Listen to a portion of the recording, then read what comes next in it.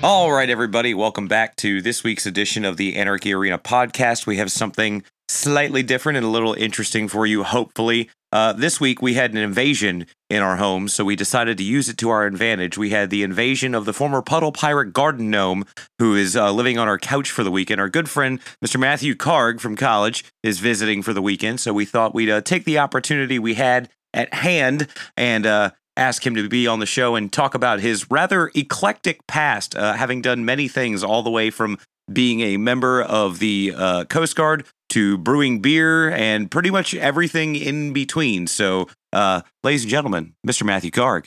Yay! What's going on? Thanks for having me on, bro. Ah, he's so cool. He's the best. All right. Autographs $5 each. $5, Sweet. bitch. Yes. Like, you can't That's even more give than we've away. ever made on this show. Ah, shit. $5 make you holla. Ah, shit. Need to get some fucking 8x10s. Right. So Karg, welcome to the podcast. This is your first time here. Thank you, sir. It is. You have, like Chris said, you've lived a bit of an eccentric life.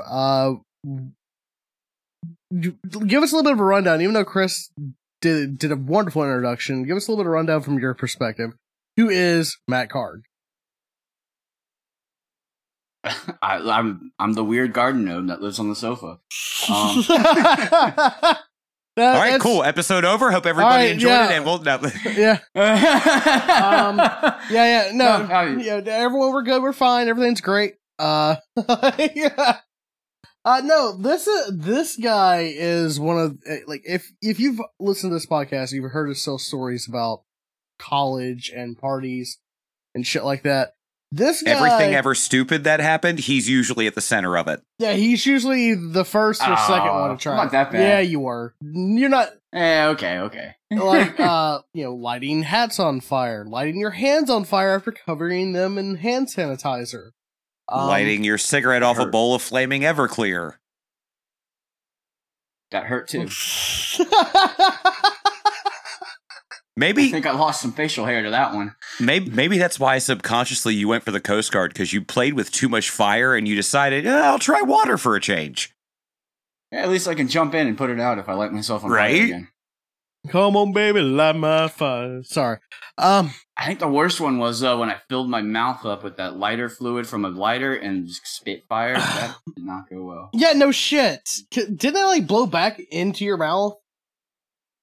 I snorted it on accident. Like, I breathed through my nose and pulled fire up my nose. I could smell burning hair for like 2 weeks. Jesus, talk about unpleasant. Good God. So we touched obviously on the Coast Guard. You are a retired member of the United States Coast Guard. That is correct. And what exactly was your field of expertise while you were a puddle pirate? Best described as jack of all trades, master of none. But so I was a bosun's mate. So my primary job was driving boats, basically. But on top of that, I worked as a EMT, classified communications control, and law enforcement. And what would you say was probably your favorite out of those three job descriptions to do? The one I didn't mention, search and rescue. I wasn't a big fan of the law enforcement or the driving boats was fun, especially in bad weather. But when it was for the purpose of search and rescue, I had a lot of fun doing it. Wait, they let you drive boats in good weather, let alone bad weather? Yeah, and the only one that I ever ran aground was in good weather. That's somehow not surprising. It was a soft one. It was just like a sandbar. Right. So not too much damage to the cutter. No, well, it wasn't a cutter. It was a small boat. Oh, okay.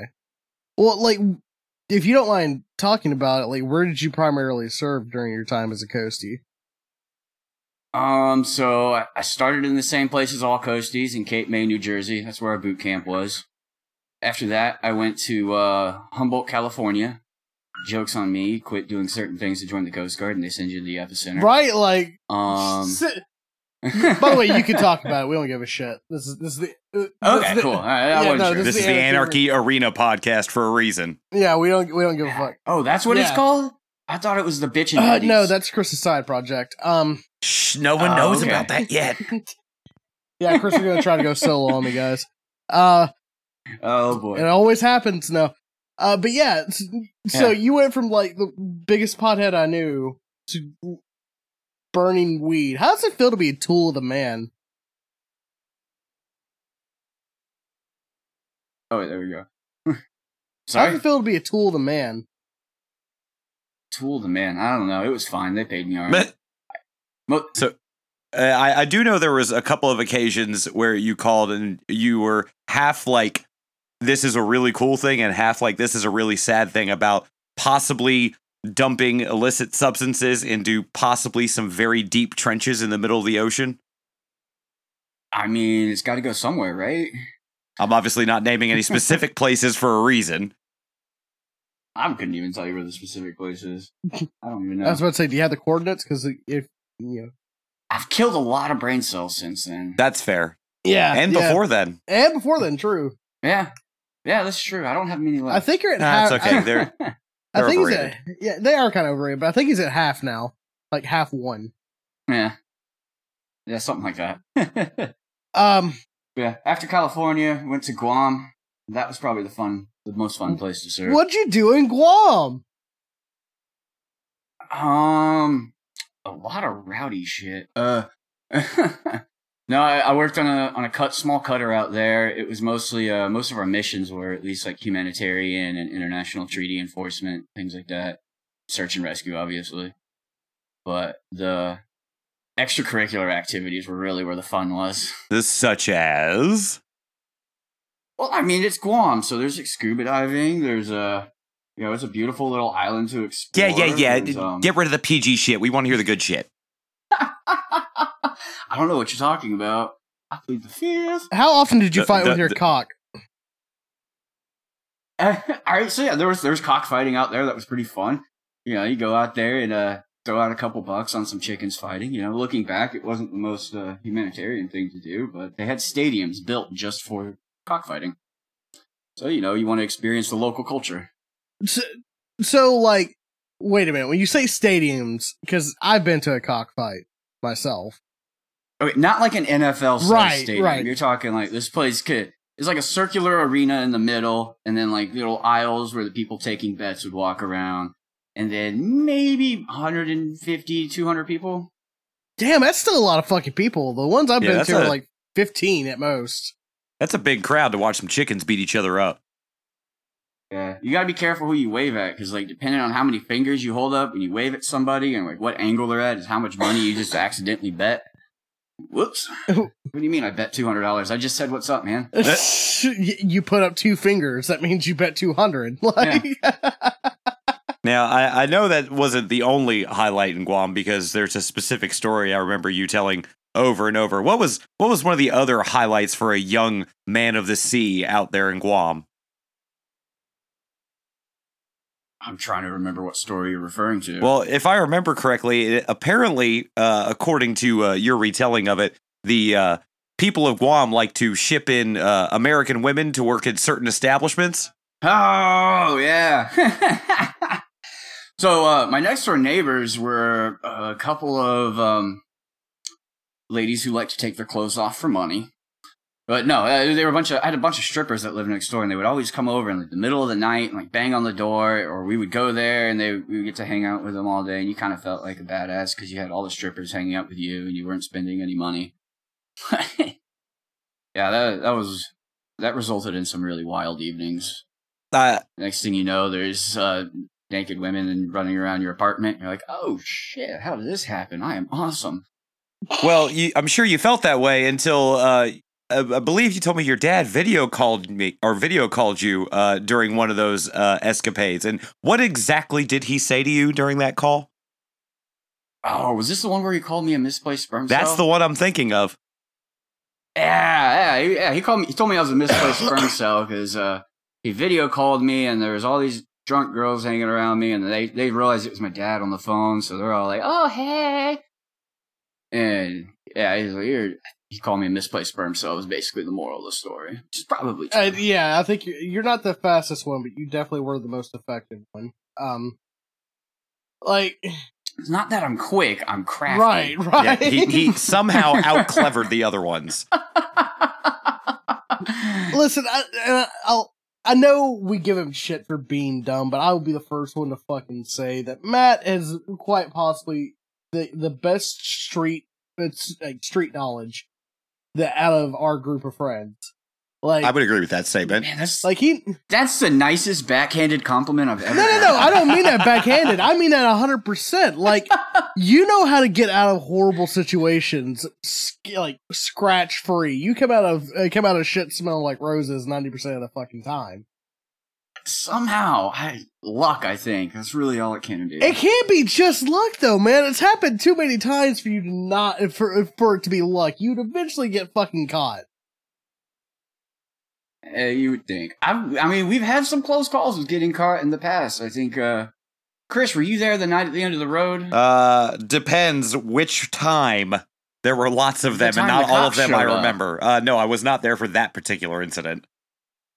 Oh, I don't know how we got away scot-free on that one. Wait, what happened? Luck, again. Some of our viewers don't know that one, so tell us. Okay, so, I won't use names. We'll call them people. I was gonna come up with fake names, but I'm not quick enough. So I was there with 3 of the others of our, like, group of friends from college. We went to this place, which may have come up on this podcast before, the end of the road. A little, like, hangout spot. And we were down there smoking illicit substances, because we couldn't do it in the dorm rooms. And we look up behind us, we see some headlights coming down. We're like, okay, whatever. It's just somebody coming down to turn around. It happened. And then a little third light appeared in the corner, and we realized what it was.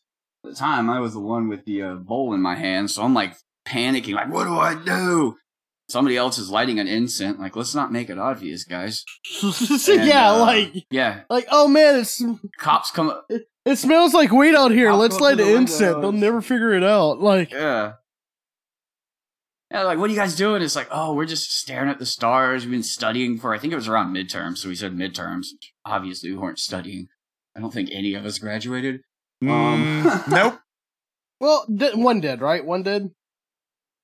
Yeah, one did. You're right. One out of what, the 5 or 6 of us? Yeah, more like the 15 of us, but go ahead. Like,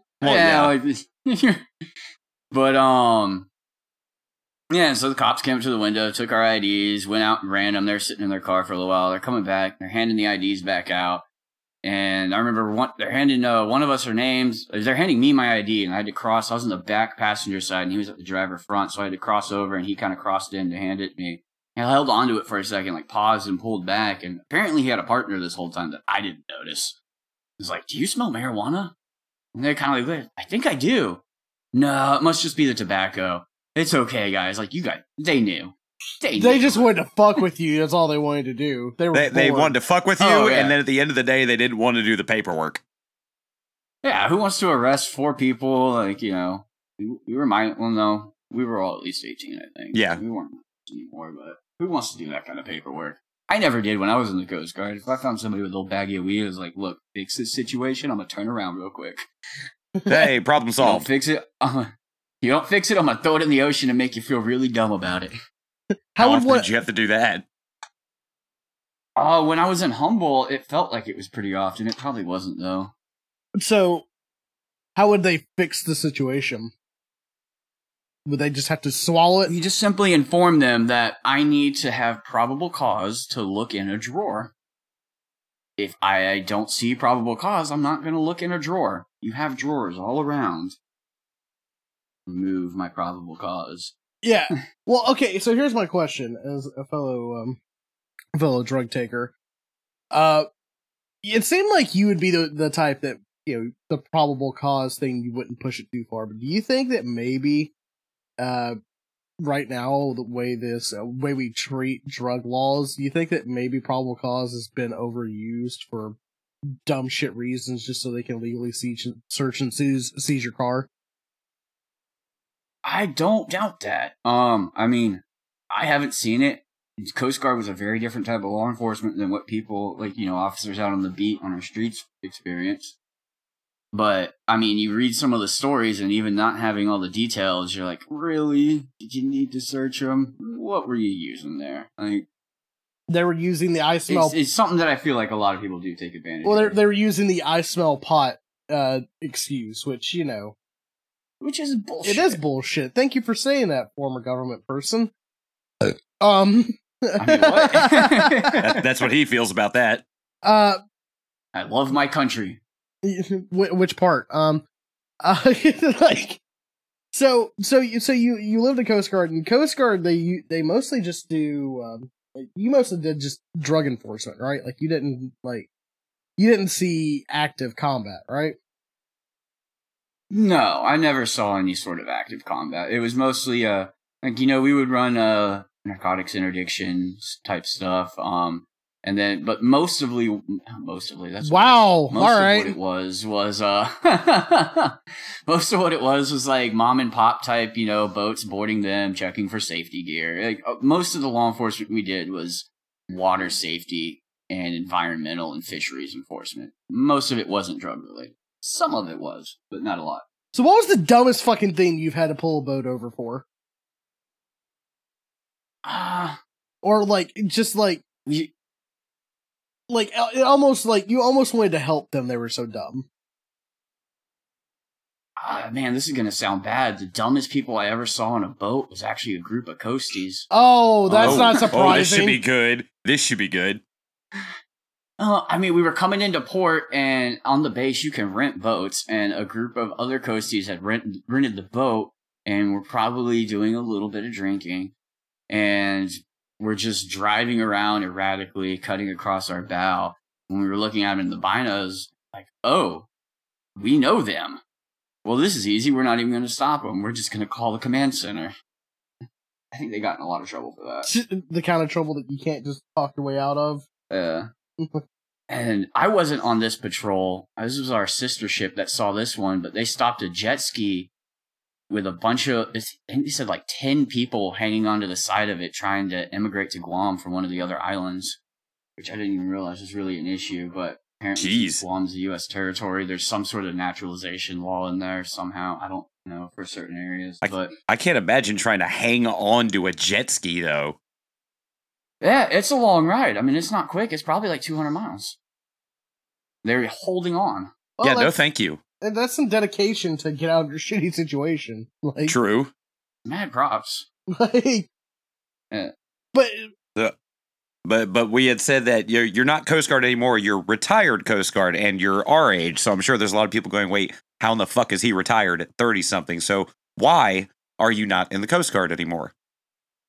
All right. So when I was 24 in Guam, I had started to lose a whole bunch of weight, and I wasn't in my command's words, my work ethic had declined, and I personally did not feel too well. And so they sent me in to take a whiz quiz because they were convinced I decided to start doing serious drugs. Guam had a pretty big meth problem. They thought I jumped on board with that, I think. But I got to the clinic, peed in the cup. The doctor saw my pee and instantly said, nope, you're not on drugs. Go to the emergency room. Didn't really tell me what was going on. But I get to the emergency room and I walk in and they're like, oh, Petty Officer Karg, come back now. Like, they were already expecting me. Like, okay, this is cool. This probably isn't good. I sat in a bed for a while, and they finally come in. They're like, well, got bad news and more bad news. You're a type 1 diabetic, and you're going to lose your job. So I ultimately was forced retired from the Coast Guard after being diagnosed with type 1 diabetes. Because if I remember you telling me correctly, type 1 diabetes makes you non-deployable, right? Correct, because I'm insulin dependent. So, like, a type 2 diabetic can typically control their diabetes with, a healthier diet, regular exercise, and maybe oral medication at a point. With type 1 diabetes, my body no longer creates insulin, so I have to either inject it or use a pump. Which has led to some very funny conversations out in public of people wondering, what is that? And we like to fuck with them and tell them it's his methadone pump. Yeah, when I first got it, I was very bitter when people, about the whole situation. People would bring it up or ask questions because, you see it. You're like, what is that thing that looks like a 1980s pager clipped to your belt with a hose going inside of you? And so I had one lady, I was at the pool at my condo in Guam while I was still waiting for all my discharge stuff to go through. I was hanging out at the pool with a buddy. The lady stops me and asks me, she's like, what is that hanging on your side? It's like, I turned to her very seriously. I was like, I'm a recovering heroin addict. It's my methadone pump. Instantly gathered her children and left. You're like, hey, it's been great. I've been 4 days sober. I'm 12 minutes sober. Hey, you got heroin? Like, I mean, I jokingly refer to it as his boner pump. You know, that way you can please the ladies. But let's be honest here, Karg, that hasn't happened in the first 30 years of your life. It ain't happening now. No, not a chance. But not with a 10-foot pole. Well, you wouldn't even know. Which you certainly don't have. Yeah, no. He's also 10 he's also one of the few men whose dick I have seen. So, in real life. And now that's out on the internet for everybody to know. Fuck them. I hope my parents don't listen. I hope they do, because they need to know. They already do. We talk. Yeah. You know, since I've gotten older, you know, you talk to your parents, they figure out all the dumb shit you got away with that they didn't know about, and they pretend they knew about it. Yeah, they're like, oh, we knew. It's like, no, you didn't. If you knew, you'd be fucking calling me every day. Yeah, no, don't sit there and lie to me. You didn't know shit. Yeah, like... You'd be thankful I'm still alive. Only probably are thankful I'm still alive. So we get medicaled out of the Coast Guard for type 1 diabetes. What's the next on the game plan? What happened next? So, my parents were teaching overseas. They were actually teaching in Kuwait at the time, maybe? Can't remember which. But when I first got out, so I went back and house sit for them for a few years while I went to college. My second stint in college didn't work out too well. Was it almost like the first stint? It went a little bit better. Like, I got A's on some stuff, but I kind of just don't like school, I think. So I didn't really do too well. So that didn't go too well. And then, so I lived in Atlanta for a little while, and then I decided I was home brewer at the time, brewing at home. I learned to do that while I was in the Coast Guard. Decided, well, I enjoy doing this. Why not try and make it a job? So that's when I moved to North Carolina, where there was more breweries at the time, and went to school for brewing and distillation. And brewed for a while after that. Yeah, I remember one of the first times you talked about it. I had gone down to your folks' house while you were house sitting, and you decided that we were going to do a backyard batch. And I was amazed that it was possible to do it in the backyard, and then amazed at the level of stupidity involved because of what we ended up naming that brew. Which one was that? That was that coffee. That was Elbows Deep. That's right. Yeah, because I dropped my phone in it. So it's like, midnight, 1 o'clock, something like that, by the time it's finally done and you're ready to do the grav reading. And he's trying to hold the meter in the Gatorade thing that we're using to brew this in, and he drops his phone in and has to fish into hot fucking brewing shit to get his phone out, which, incidentally, I don't think it worked after that, did it? No, I think it survived. Not well. Like, it didn't work properly. But it did survive after a night in rice. So we named that brew Elbows Deep in honor of the sacrifice of his phone to that beer. We had a bunch of names. Inoculation. Have you tried to I had like a. I was gonna ask. Have you tried to rebrew Elbows Deep?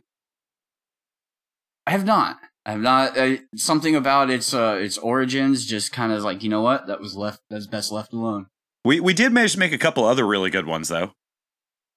We did, because you did the vanilla bean porter with me, right? The chocolate vanilla porter? Yeah, we did that one. That one came out really well. What did we call that one? I don't remember that one. You did the cherry wheat one, I know, because you sent it, or was it cherry or strawberry? Whichever one it was, it was some kind of berry that, like, overtook the rest of the brew after it had sat for a really good while, and it just turned into a straight-up berry beer. It was still good as fuck. Yeah, it was raspberry. That was what it was. It was raspberry. Raspberry, coffee, and chocolate. That was one me and so one of my friends ended up going to brewing school with me and moved up to Asheville with me, and that was one that me and him did, Ben. And we called that one, I think it was Midnight Delight. That one I still have the recipe for. I might rebrew that sometime soon. That's a good one. So, especially when it was fresh. Yeah, it was really good. So we decided to take backyard brewing and go, I might be able to do this for a living. So how'd that come about? How does that process work, going from brewing in a Gatorade bucket in your backyard to working at a brewery? Well, so I was in school for a while, and I had become introduced to the owners of this small brewery out in this little village near Asheville called Chimney Rock. And their head brewer at the time was leaving to go to a larger brewery, and they asked me to take over the position. Took several years to figure it out, but it turns out I was just wasting my time and energy on somebody's hobby. But figured it out eventually. But yeah, so for about 4 or 5 years, I was their head brewer. I designed all their recipes, brewed all their beers. It was a really small brewery, no distribution or anything like that. But, I mean, it was a good learning experience, to say the least. So, wait. You said it was basically someone's hobby? Yeah, he wasn't prepared to invest the kind of money you needed to invest into a brewery to, get to the volume of production that you needed to be at, to have the equipment to do it right and well and consistently. And the brewery suffered because of that. They have done that now since I have left. They've opened up a second facility that they're brewing out of. But yeah, he didn't. They didn't have the money to invest into it to do it perfectly or do it right, and we were brewing at a very small volume, so we were constantly running out of beer, and it just wasn't a good business model. Beautiful location. Yeah, because the pictures, the pictures and shit I've seen of that brewery, it was in a wonderful location. Yeah, it was situated right on a river in Chimney Rock State Park. Or if you were a local, it was either Cock Rock or Chode Point. Or basically, it looked like a big penis on the side of a mountain. I don't know if you have a way to impose like a picture if you do it on like the little screen there, but you should totally should, because it's a chode in the sky. I'll have to look that up and put it in there. Yeah, a little bit of splicey splice, if you will. But yeah, I thought that place was doing good just based on what you said. I don't know, maybe that was just you being wishful thinking. I mean, we were doing well, especially in the summer months. We were packed out, lines out the door, selling out of beer, and it was great. But that area is so seasonal. To get through the winter and the not tourist season, you had to have money in the bank. I mean, we did really well with the locals. We did some events to keep locals coming around, but we had a very small indoor space. So once winter hit, is kind of not a whole lot you can do. I mean, we had heaters on the deck, but you can only have so many people crowded around a little deck heater. So there was mostly outdoor space, right? So okay, so here's an interesting one. Tell us some of the things that go into brewing beer that you don't think the common person would ever think of, like Joe Schmo cracking open his can of favorite whatever probably wouldn't realize XYZ about brewing beer. I mean, there's all kinds of crap you can put in beer. I mean, like basic ingredients, grain, water, yeast, hops. But I mean, you can do fruits in beers. You can put different kinds of plants in beers, spices, herbs.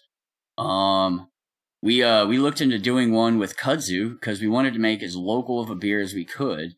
And kudzu takes over the mountains in the spring and summer times. If you don't know, it's a very invasive vine that grows all over the Appalachian Mountains and probably elsewhere too.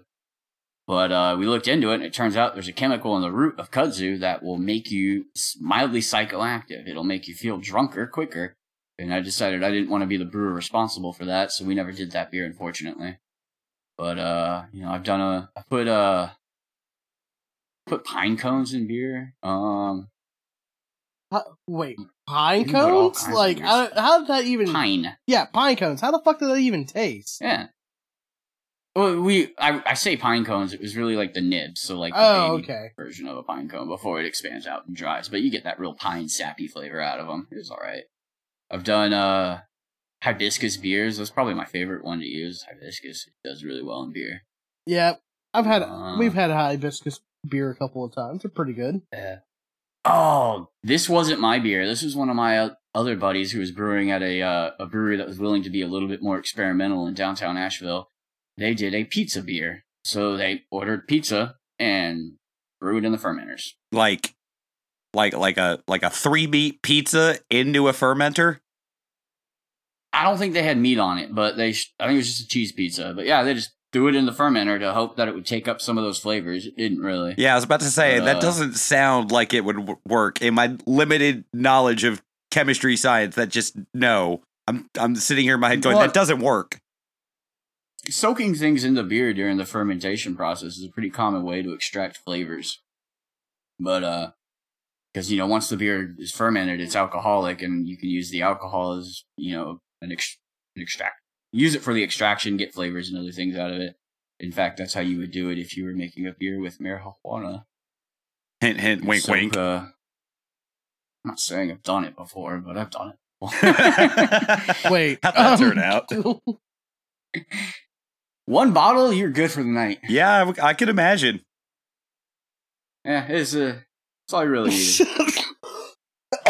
So like you've lived kind of a very eclectic life. You've done things that a lot of people that may listen to the show, and hell, people that don't even listen to the show, will never be able to experience, because you're a lot like me, where it's kind of like, yeah, just fuck it, let's go with the flow. That's kind of how I wound up doing all that random crap.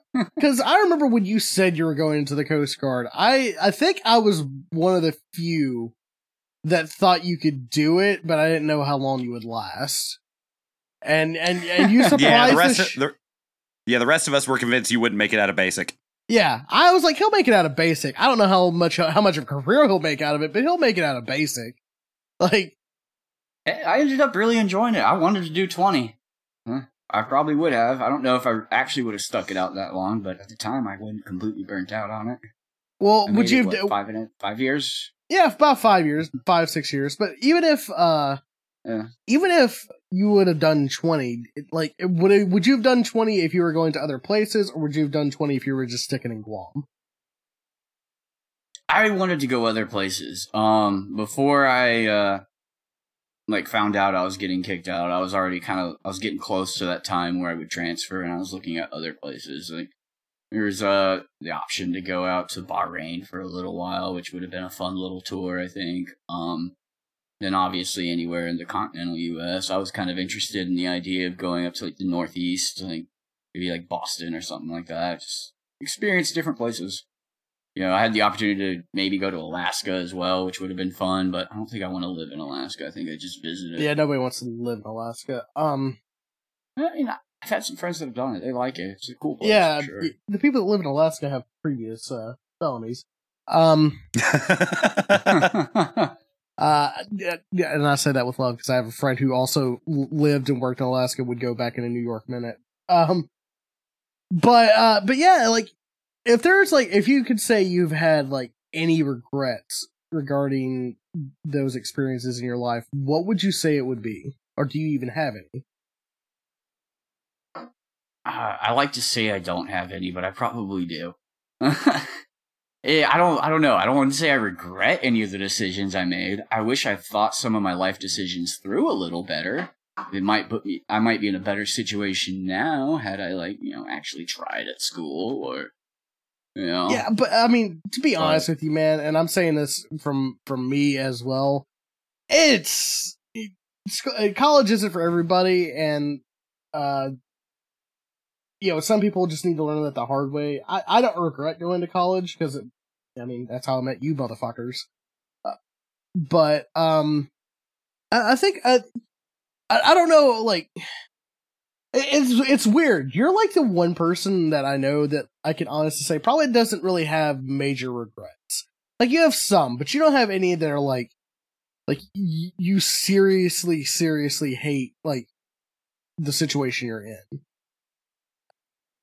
I think the only reason I don't have regrets is because I look at where I'm at now in life, and while I wish my situation could be better, I'm happy. Like, I have great friends like you guys. My current job that I'm in, I enjoy doing it. It's a fun new challenge, and keep things interesting. I'll probably get bored of it one day and go to something else completely random and off the wall. But so what's the point of life? You're not having fun. You're almost like a traveler through careers. Just you decide to do one for a while, enjoy it. When you get done with it, like, okay, time for something new. Yeah, maybe it could happen. I don't know. I'm still enjoying it now. So I have no intentions of doing anything else right now, but it could happen one day. If you had to pick, like, you had all the money in the world, money was an issue, dream career. race car driver. That's terrifying. No. I've seen you drive regular cars. Exactly. That's the reason why he'd be great as a race car driver. There's no one else out on the road. Everyone else out on the track would be able to keep up with him. Like, well, I've told you guys about the the Lemons race team that I've kind of been working Yeah, with. yeah. Right? Talk about that a little bit. All right, so if you're not familiar, the 24 Hours of Lemons is basically a parody of a big race they do in France every year, the 24 Hours of Le Mans. 24 Hours of Le Mans requires billions and billions of dollars in manufacturers' support to race in. Not something I'm capable of achieving. But with 24 Hours of Lemons, it is attainable by the average man. You have $500 budget to spend on your vehicle. Any car you can think of under the sun that you can purchase for $500 can be entered into this race. So it is a race of junkers. And me and my buddies have purchased a 1986 Nissan 300ZX for about $500. Stripped it all out, put a roll cage in it, put new brakes on it. Safety doesn't count towards your budget, so you can spend all the money you want on brakes, roll cage, fire suppression, that kind of thing. They want you to live. And we're hoping to be ready by a race in December in Atlanta and race this little piece of crap car around Road Atlanta for a long time and see what happens. So how did that come about? How did the idea to get into this come about? Because that's a pretty off the wall thing. Like, I'm gonna go race a piece of shit that I bought for $500. That sounds like a good time. So how it really happened? There's a big race that they do in Atlanta every year called the Petit Le Mans, which is like the final race of the American Endurance Series for IMSA. It's a big race, like it's a huge turnout. We go camp the entire week for like the warm-ups, the practice, the qualifying, and the final event finally.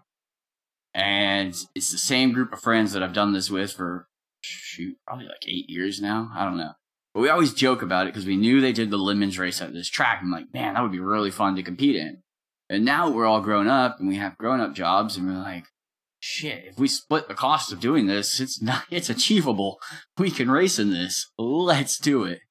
So we did some research for a little while, shopped around cars, saw this car pop up for sale in South Carolina. Got together one weekend, drove down, looked at it, like, yep, this is the winner. Gave him his money, went back a week later, towed it up to North Carolina, started stripping all the interior out. Let's do this. Let's dive in head first and see what happens. Now, I'm sure there's some rules about what the aesthetics of your car can be. In case no one's told you, you cannot paint giant dicks on your car for a 24-hour race. Hey, fuck you. Yes, he can. They probably let you. They would probably let you in this race. He's gonna put... I mean, I haven't seen anybody with giant dicks on their car, but... Great, now I just gave him that idea. Oops. Yeah. Oh, no, so we dubbed our car Shake and Brake Racing, you know, as not only like a joke on Ricky Bobby, but shake and brake, like the chicken covering, like breading. And so our car's gonna have a chicken theme that's very 80s color scheme. Nice. Fucking simple. I like it. Bullshit. Yes. It's gonna be fun. It's gonna be real fun. So how far along is the car right now? It doesn't start. Oh, okay. Well, that's kind of a problem. Yeah, that's generally... we got a fuel delivery issue somewhere. I mean, we have a long ways to go before it's race ready, and we're running very short on time. Yeah, we're getting there. Getting there. We are slowly but surely getting there. So... But right now, it just lives in my basement and collects dust. So what's the is that the only Lemons race for the year, or are there going to be more, or how does that circuit work? This is the only one we'll be able to participate in this year. Keeping in the tradition with the standard American Endurance Series, Atlanta is the season finale, unless COVID changed that somehow. I'm not sure, but so Atlanta will be the only one we compete in next year. But they do them all over the country all year, and then the year after that, provided the car survives this first stint and we kind of get a little bit of experience, a better idea how it all works, we hope to compete in all the ones that we can get to, at least in the Southeast. So they do a couple in South Carolina. There's actually supposed to be one this weekend in South Carolina, which is why I had the weekend off. But COVID. Yay, and, COVID. car not start. Yeah. Well, yeah, that'd be an issue too. Just a small one. And You could probably push start it, right? Like, I mean, we could. I don't know how long it stays starting though. If it has a fuel delivery issue, we're hoping that it's just something easy, but we haven't really dug too far into it yet. Have you tried duct tape yet? You know, there's no duct tape on the car yet. I'm ashamed of you. There's zip ties. Okay, that's somewhat passable then. You're well on your way. Definitely use some WD-40. You know, all the redneck garage tools are being used at some point, I'm sure. So, bottle of liquor for the stick shift then? No, we actually have a really nice stick shift knob that somebody gifted one of the guys on our team from a car meet. Like, sweet. Well, there you go. From a Nissan Nismo. It's nice and weighted. So, since you don't have to pay for it, it doesn't count towards the cost, right? I mean, no. So the way they judge your cost, it's not like you hand them a cost sheet. This is what we paid for everything. So you get there and you have to go through 2 inspections. The first one is your tech inspection, make sure the car's safe. The second one they call the BS inspection. And this is where it gets really fun. So you could spend as much money on your car as you want, but for every $10 they think you spent more than $500, they're going to assign you a penalty lap. So you have to convince them, lie to them, hide your upgrades, cheat, or bribe them in order to get as few penalty laps as possible. And this, so, you know, people will bring them alcohol, food, parts for their own project cars and things like that. So this is pretty commonplace among the racers that it's not like some underground thing. Like, no, we flat out admit to doing this. I think the running joke with everybody that, at least from like the people I've talked to, is $500 my ass. And it was like, $500 my ass you spent on that car, and you'll get penalty laps for it. So like some people will show up with these really cheaty, you know, cars that they spent several grand on. Well, they're going to spend the whole race just getting to zero. Our goal is to get as few penalty laps as possible where a mildly good performance is still achievable. So, again, like I said, Karg, you're a guy that's done a lot of shit, and you know, you wear a lot of different hats. It's strange, like, cause no, like, people had this misconception about you in college, which could be justified, could not be justified, that you didn't have a drive. Do you feel like maybe it's like your drives are in not what you do for a job or what you think you should do, but doing what you want to do? Oh, that's 100% my drive. I think I'm just not motivated like the normal person is. You know, I like to earn money. That can motivate me, obviously, but, you know, if it's not something I want to do it. Like, okay. Which just shot me in the ass. Right. Well, a couple of times. I mean, it's shot all of us in the ass at some point. We've all done something that we thought we wanted to do, and then by the end of it, we're like, this kind of sucks. Life's about learning the hard lessons, right? Exactly. Unfortunately. So far. But, like, the question, I guess, you know, this might be a bit of a short episode today, because we're mostly trying to get out of here and get drunk, to be honest with you. But, Amen.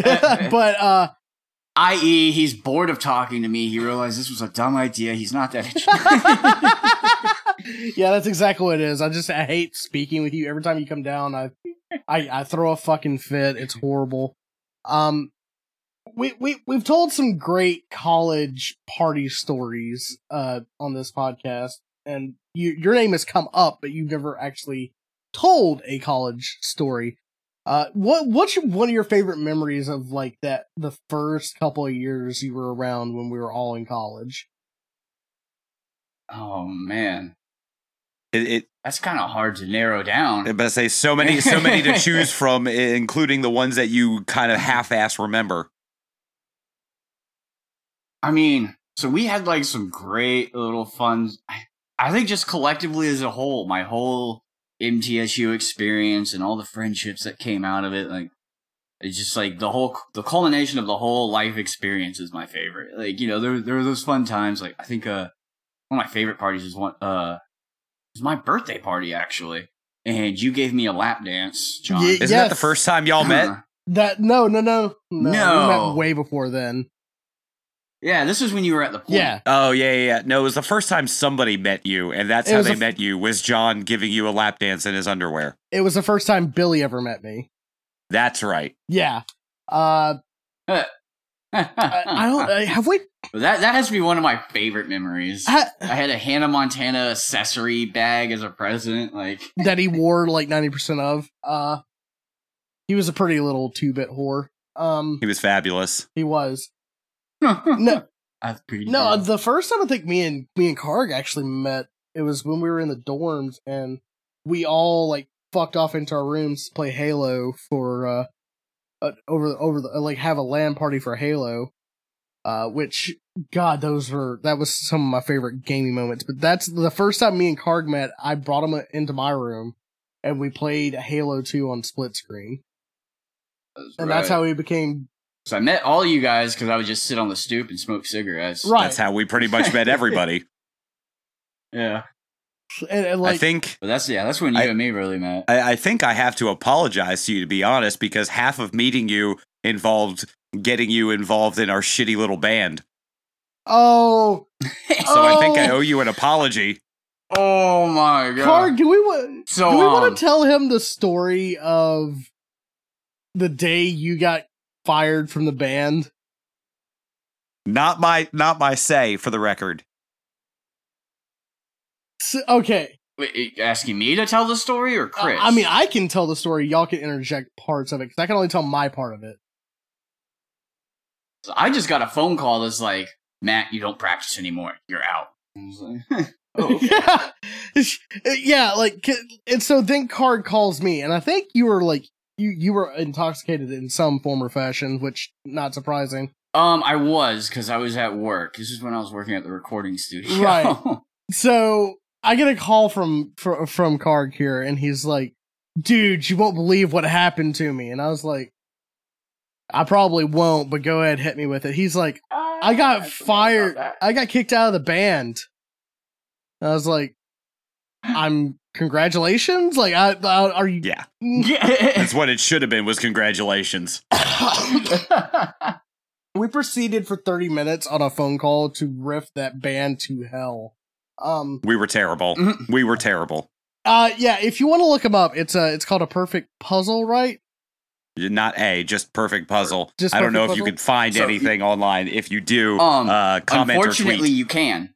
No, you can. I recently befriended this girl, and she must have put in the effort to Googling me. Oh God. Anyways, she found our YouTube channel, which is still out there. Oh God. Oh my God, that would make an amazing episode. Just sitting back and watching the old videos. It's what's on there? The music video we did for Unleash is on there, and a couple of our like video blogs. I didn't think that was still around, to be honest. Oh, it is. Nothing dies on the internet, unfortunately. But that band, can we talk about it like a little bit since Karg is here?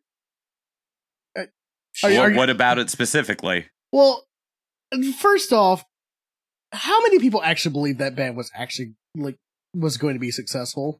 2 people. 2 people believe that, and neither one of those 2 people are on microphones right now. Yeah, because to be honest, I think everybody else saw it for what it was. Like, oh, this is like a shitty college band. I mean, don't get me wrong. We all had the pipe dream where it's like, oh man, being a rock star would be really fun. Well, yeah, of course, but some of us were a little bit more realistic about it. I mean, we would get stoned and fantasize about how cool it would be to be rich. Right. I mean, and everyone does. That's the American dream, baby. But yeah, buddy. But yeah, like I remember being one of the more vocal ones that made fun of you guys on a daily basis, which pissed people off. But I liked it. It kept me sane about it and rational, and from getting sucked into the hype of it and just enjoy it. Right. It was just like, I mean, Karg. And it's the reason why I love talking about this with Karg and Chris, because Karg and Chris were probably the only talented people out of the bunch. And probably 2 of the more realistic. Right. I would not call myself talented by any means. No, you relative to the rest of the band. No, you actually were a great guitar player back in the day. Not Well, anymore. just because you're out of practice. And Chris, as anyone that listens to the show knows, Chris is a bit of a fucking mastermind behind a mix board. So he can turn. I certainly do my best. I can turn shit into slightly less shit. Well, you can turn chicken shit into chicken salad, and it's a beautiful thing. I appreciate that. That's a nice thing to say. Thank you, sir. I mean it. Like I've always told you, you're great at mixing shit. It's just a shame that you get stuck in one fucking genre. You've thankfully branched out a bit, which I love. Yes, and we'll be talking about that in future episodes. Yes, we will. News to be coming in. But yeah, like the whole band, it just reeked of guys who thought they were gonna make it, and you know, I would be the jerk that would call them out on it, and it caused a lot of fucking friction. And you know, it was during a time, and it wasn't the only thing that caused friction, but it was during a time where me and Chris and a lot of my other friends didn't communicate, but the one person that I did hang out with all the fucking time from that group was Karg. Karg was kind of like the emissary. He would be the guy that would show up at your party that like, hey, is that person still have a problem with me? Yes, they still have a problem with you. I can tell you exactly what it is, blah, blah, blah, blah, blah. But Karg never just left. I think it was mostly because of the free beer, but I also think it's a little bit about the friendship. Yeah, like the free beer definitely had something to do with it. Just a little bit. We're gonna have to cut it short here in a minute because we do have other people coming over. But if you guys could give like a little bit of your personal reflection on that band, what would it be? We'll start with Chris and then we'll end with Karg and then we'll probably end the show after this. Okay.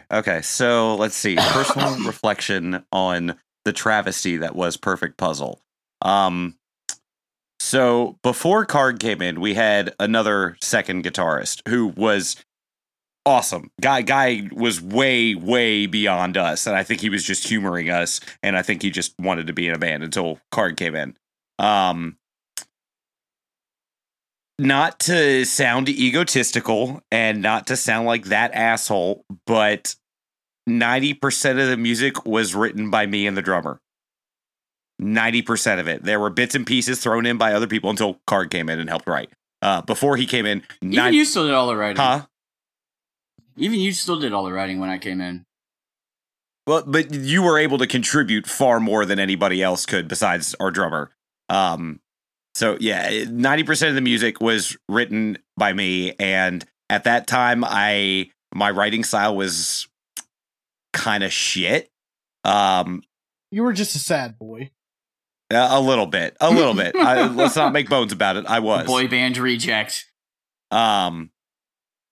And the lyrics that went into some of those songs were not the best, and the vocals in all of those songs were not the best. Sorry, buddy, they weren't. You know who you are.